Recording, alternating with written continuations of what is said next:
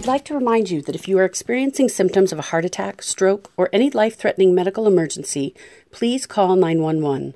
Please do not delay seeking treatment during the COVID-19 epidemic. Most Providence emergency rooms are open, and CDC-required safety measures are being taken to protect patients and hospital staff. If you are unsure of your symptoms, please use our telehealth services and speak with a healthcare professional that can better assess your symptoms and provide direction on the best course of action. Please do not let the worry of COVID-19 cause delay in seeking out treatment if you are experiencing a heart attack or stroke. Every minute treatment is delayed can be fatal. Thank you. Thank you for tuning into the Future of Health on Dash Radio during this coronavirus pandemic. We're lucky to have many experts around our COVID-19 topic and many guest hosts. Remember to visit coronavirus.providence.org for more information. Hello, and welcome to our live broadcast, where we'll be discussing a very important topic today, our 2020 census. I'm Dora Barilla, and I'm the Group Vice President for Community Health Investment. Just a reminder today that the information that will be provided during our event is for informational purposes only. If you have any medical questions, please reach out to your primary care or healthcare professional. So without further ado, let's begin. We're very fortunate to be joined today in our live event with Jordan Abushawich, our State Director for Public Affairs, and Jennifer Lee, our Partnership Specialist with the United States Census Bureau. Welcome, Jordan and Jennifer. Thank you, Dora. So let's begin. I would love to hear a little bit about you. So tell us a little bit about your role, Jordan, within Providence. Sure. Thank you, Dora. It's a pleasure to be here on this very important subject. So Jordan Abushawich, I'm the Director of Public Affairs for the state of California. But I am working across the regions, across the system to help coordinate Providence's caregiver engagement in relation to census. So that's who I am and why I'm here. Wonderful. Well, thank you for joining us today, Jordan. We really appreciate it. And then we have a special guest today. So Jennifer, share a little bit about what you do with the Census Bureau. Thank you. It's wonderful to be here. Dora, Jordan, and everyone who is streaming live, thank you for joining us. My name is Jennifer Lee from the United States Census Bureau. I'm a partnership specialist working in Orange County, and we have a once every 10-year census going on right now. And my job is to create quality partnerships like Providence and all the community members, local government, faith-based organization, every influencer, activist, to get involved and be counted in Census 2020. Wonderful. Well, thank you, Jennifer. We're just so thrilled that you'd be with our special guest today to talk about this topic. So let's start. Why is the census count important? Census is important in so many different ways. I'll break it down to three. First is representation. It's to represent ourselves, that we are here and that we are living here in our counties and our states and our cities, to stand up and collectively have that voice as residents in the United States. Second part is funding. We have critical funding that we will go into more later, but we have, just for example, 2016, based on George Washington University's, a conservative number to quote is $116 billion just in 2016, that California was funded federally for different vital programs. Now, again, that's a conservative number. You might hear out there a number that is greater, but $116 billion just for the state of California to serve everyone that's living in California. The third part is representation in the House of Representatives. We have 435 seats in the House of Rep, and just for the state of California, we have 53. These are important voices that speak for their congressional district, speaking up in Washington for the needs of California and their respective districts. So for these three reasons, it's very important that we are counted. And remember, we only have one chance every 10 years, and it's happening right now. Those are the reasons why the census is important, and I'm so glad everyone is joining in to hear this important message. Well, thank you for sharing that level of importance. And with that, who needs to respond to the census, Jennifer? That's a great question, because there are many confusions out there. Maybe misinformation out there, and I want you to hear firsthand that everyone is counted. Everyone means everyone. It means children. It means babies that are just born in 2020. That means senior citizens, those experiencing homelessness, even renters, documented, undocumented, citizens of the United States or not. Everyone living here counts.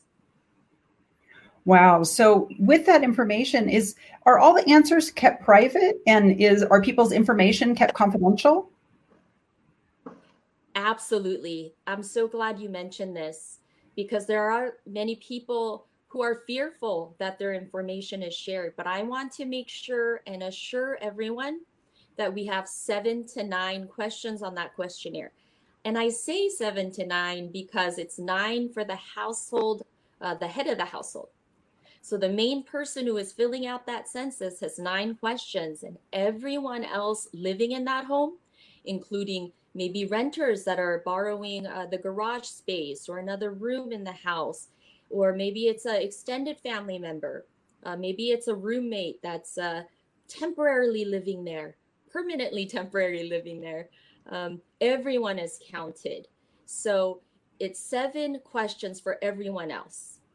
And it's very short. It's easy. I also want to assure that no question is asked about citizenship.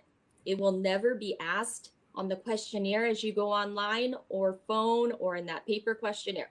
There's 7 to 9 basic questions. In terms of security, ever since 1954, when Title 13 was codified into our law, there has not been one violation, not even a single violation of that confidentiality that was violated. So every census taker, every census representative, including myself, swears under a lifetime oath, whether or not we stay with the Bureau or move on to a different position. We are under a lifetime oath to protect personal information. No part of the census questionnaire is shared with anyone, not with ICE, not with law enforcement, not even with the President of the United States. All information is gathered and shared in statistical format only. Well, thank you for sharing that. That's really, really comforting to hear such security levels are taken. So, Jordan, I want to turn a little bit to, how then, with this foundational information and the survey, how does Providence use the census data to serve our communities? Yeah, thank you, Dora. So I think first and foremost, the census data helps inform a lot of the work that we do, I would say, with our community benefits and our community health investment teams. And so, as you all know, across the regions, we have these leaders who have developed community partnerships to do very important work with our vulnerable populations. Including what we've initiated early last year with our Housing for Health Care initiative.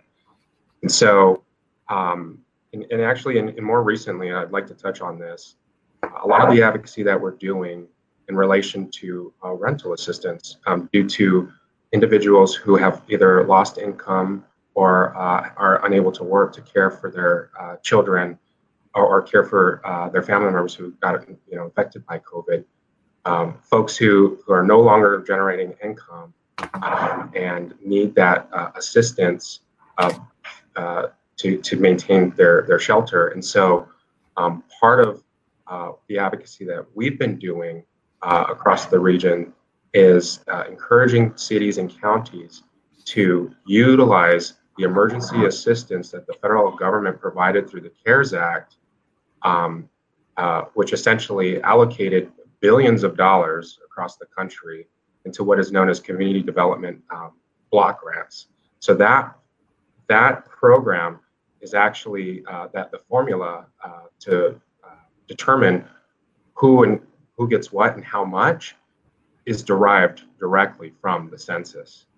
And so Congress, what they did this year in relation to COVID was offer HUD some flexibility in how the grant program operates, thereby extending the support to the community for those who have lost their jobs and been afflicted by COVID. So if you take the fact that we have this housing program that supports millions of individuals across the country, which is based on census data, and folks are losing their incomes and not able to pay rent, those individuals are now qualified to apply for this additional emergency funding so they can stay in their homes. How does that translate to Providence's work? Well, we do a lot of work in the community to ensure that we prevent people from becoming homeless for a number of reasons. And so that translates into people staying in shelter during this pandemic because of the extra federal support that they're receiving through the community development block grants as a result of the formula that is calculated based on census data. So that's just one example. We can get into more. There's a lot of examples. There's supplemental nutrition assistance. So in California, it's called CalWorks, which is essentially the funding that's available for folks who are not able to, that qualify for additional support for food. There's block grants for mental health services. As we all know, mental health is a pandemic in and of its own self. And so the support that those block grants give to providers, community health clinics, is detrimental to us in addressing the pandemic. I would say sort of on a sort of a system level, a hospital system level, the federal Medicaid FMAP, if you will, which is the amount that the federal government matches each state spending in terms of Medicaid. So Medicaid insurance, reimbursement, children's insurance, all of those things are based upon a formula that is generated from the census. So it's absolutely critical for us to make sure that we get accurate numbers, not only in California, across the system, each state that Providence operates in, to make sure that those states get their fair portion of the pie so that we can support not only our children, our parents, but also the communities that we serve. Yeah, thank you for highlighting that, Jordan. I know working as a public health professional, that census data has been foundational for so many of our investments and how we really help looking at, serving our communities better. So Jennifer, with so much, I think really just magnification of health inequities in our communities, that we, those of us that work in communities know that they are there, but really have been magnified through COVID. Share a little bit how the census data can help with racial and ethnic minorities. I want to touch base on what Jordan said earlier. That was perfect. How that data is used in a formula to determine so many critical funding representation. That data is enormous. And let me bring it down to a more local level to, let's say, our racial minorities. I am a minority. I'm Asian American, I'm Korean American, and I know firsthand that when my family first immigrated to the United States, my parents didn't speak any English. It was up to me to translate for my parents. I remember tippy-toeing over the counters of different agencies like DMV, trying to understand what the rep is saying and then translating to my parents. A lot has changed since then. Now, because of census data, and hopefully those data population for the racial and ethnic minorities are as accurate as possible, hopefully even perfect, because people who are hired for, let's say, our social service departments, they will look at the data of what languages the residents in that certain area speak. Yeah. So this is a local level and how it'll affect all of us. And then we will work our way to the greater picture. So now there are more options because census data will show we need Spanish, for example, we need Korean, we need Chinese, et cetera, and hire people who can speak bilingual in those specific areas because the people they need to serve speak those areas. So this data is used in that way. One other example I could provide, besides the jobs, are opportunities. because there are certain population of people who speak a certain language, are from a certain racial population, there will be more opportunities for a nonprofit organization. Because when those grant applications are sent, the formula that Jordan mentioned earlier, again, they will be looking at census data for how many people are from that ethnic minority who speak that certain language. And that grant will be approved, and then the amount will be approved based on those numbers. So data affects us in so many ways. Even in schools, how many of the students and their families speak a certain language? So those are some examples of how locally those numbers are important and magnified. Let's go to a bigger picture. Here at the census, you could respond online on 2020census.gov, and there you can respond not only in English. There are 12 non-English languages, including Spanish and Korean, Japanese, Chinese simplified, and there all those languages provided even on the phone. There are glossary cards that are provided to supplement the English questionnaire in the mail. So all of these languages that are provided, you can tell it happened over time. Back when we had our first census in 1790, we didn't have these languages because we didn't need to service all of these languages and ethnic populations. But over time, we saw through census data that there are minorities that are standing up, taking that census, getting engaged civically and saying, we live here and we speak this language. It's our most comfortable language. And so Census Bureau has taken that into action by offering these 12 non-English languages. So that's how it's impacted even our census data. So for every ethnic minority like myself out there listening, or maybe you have friends or colleagues, please get that message out to make sure to answer that race and ethnicity question. Again, no individual will be shared. No individual information will be shared at all. It will be statistical data saying in this area, in the city, county, or state, we have this many people who speak a certain language or who are from this ethnic group. Yeah. So please take action and answer those questions very carefully. It's a good thing. We're helping out the community by doing this. Yeah, thank you, Jennifer. Just such an important time in our country, too, to make sure we really have an accurate representation of, you know, who's living in our communities and having that makeup and that accurate information.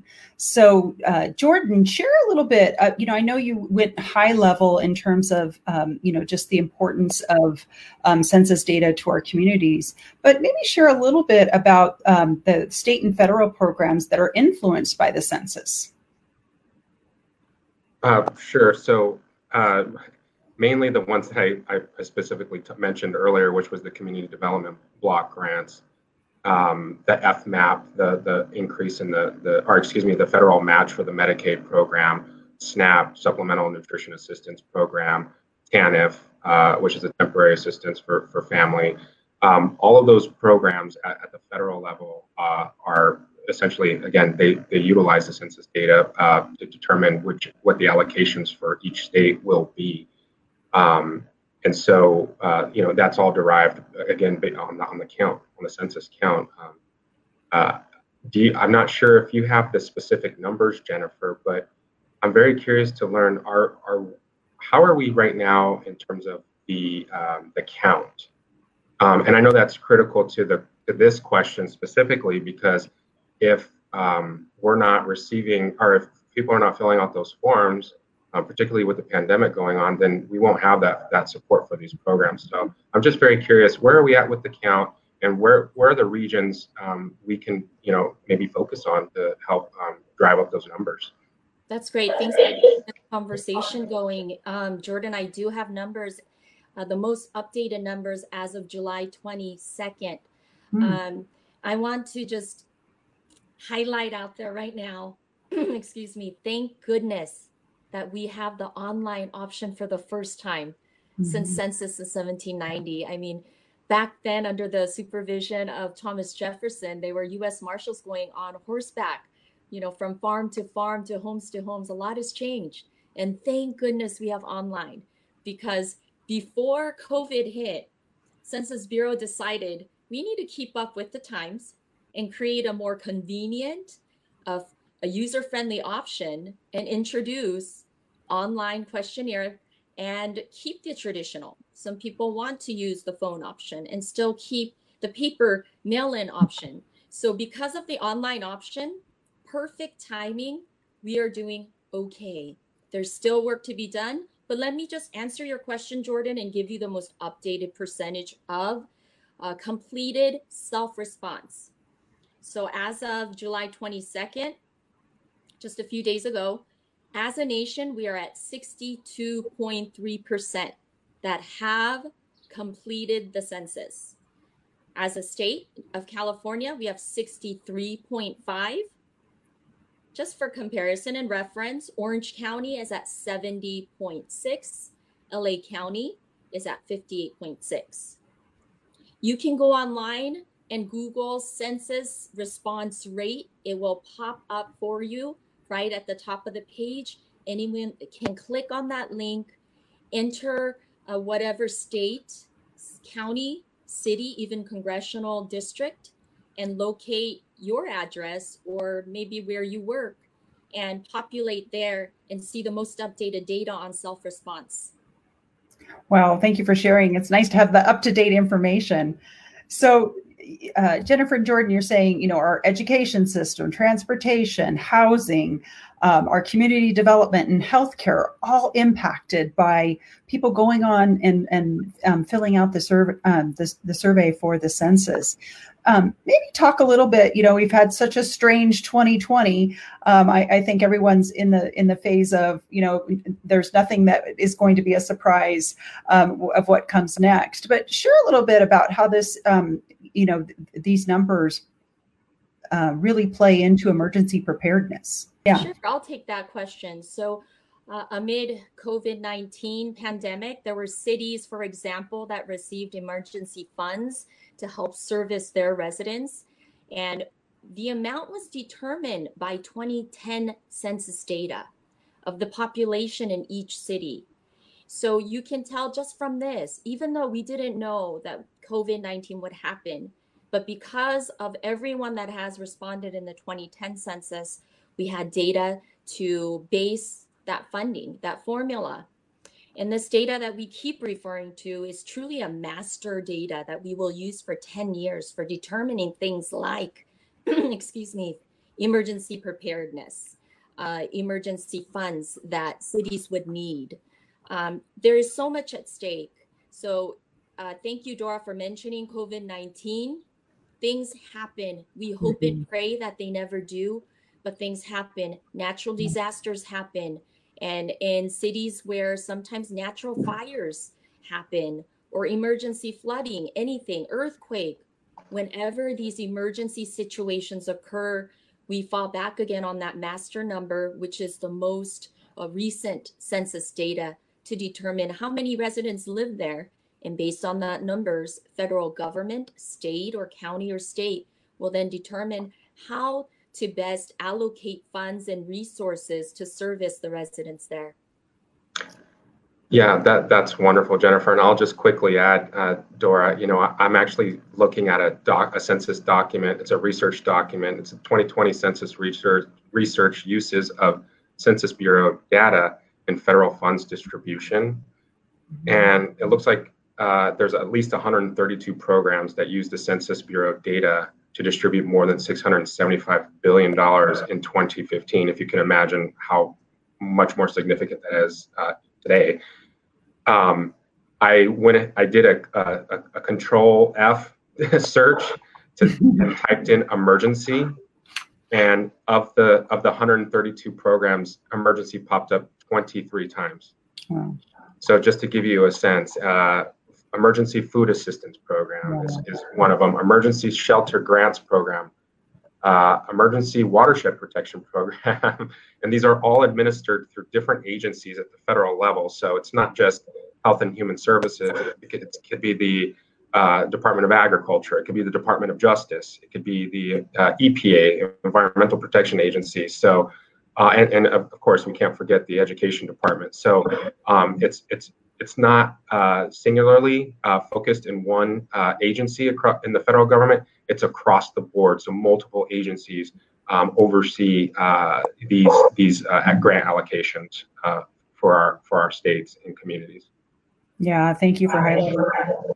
It's almost like it's a denominator for, really a community safety net and community development, and community health all around. So just so key to get this data right.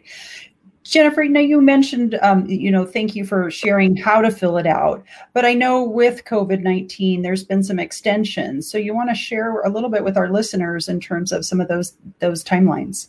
Yes. Originally, decennial census was planned to end July 31st, 2020. However, we have made adjustments for obvious reasons. The last day for anyone to self-respond or respond with the help of a census door-to-door enumerator or census taker is now October 31st, 2020.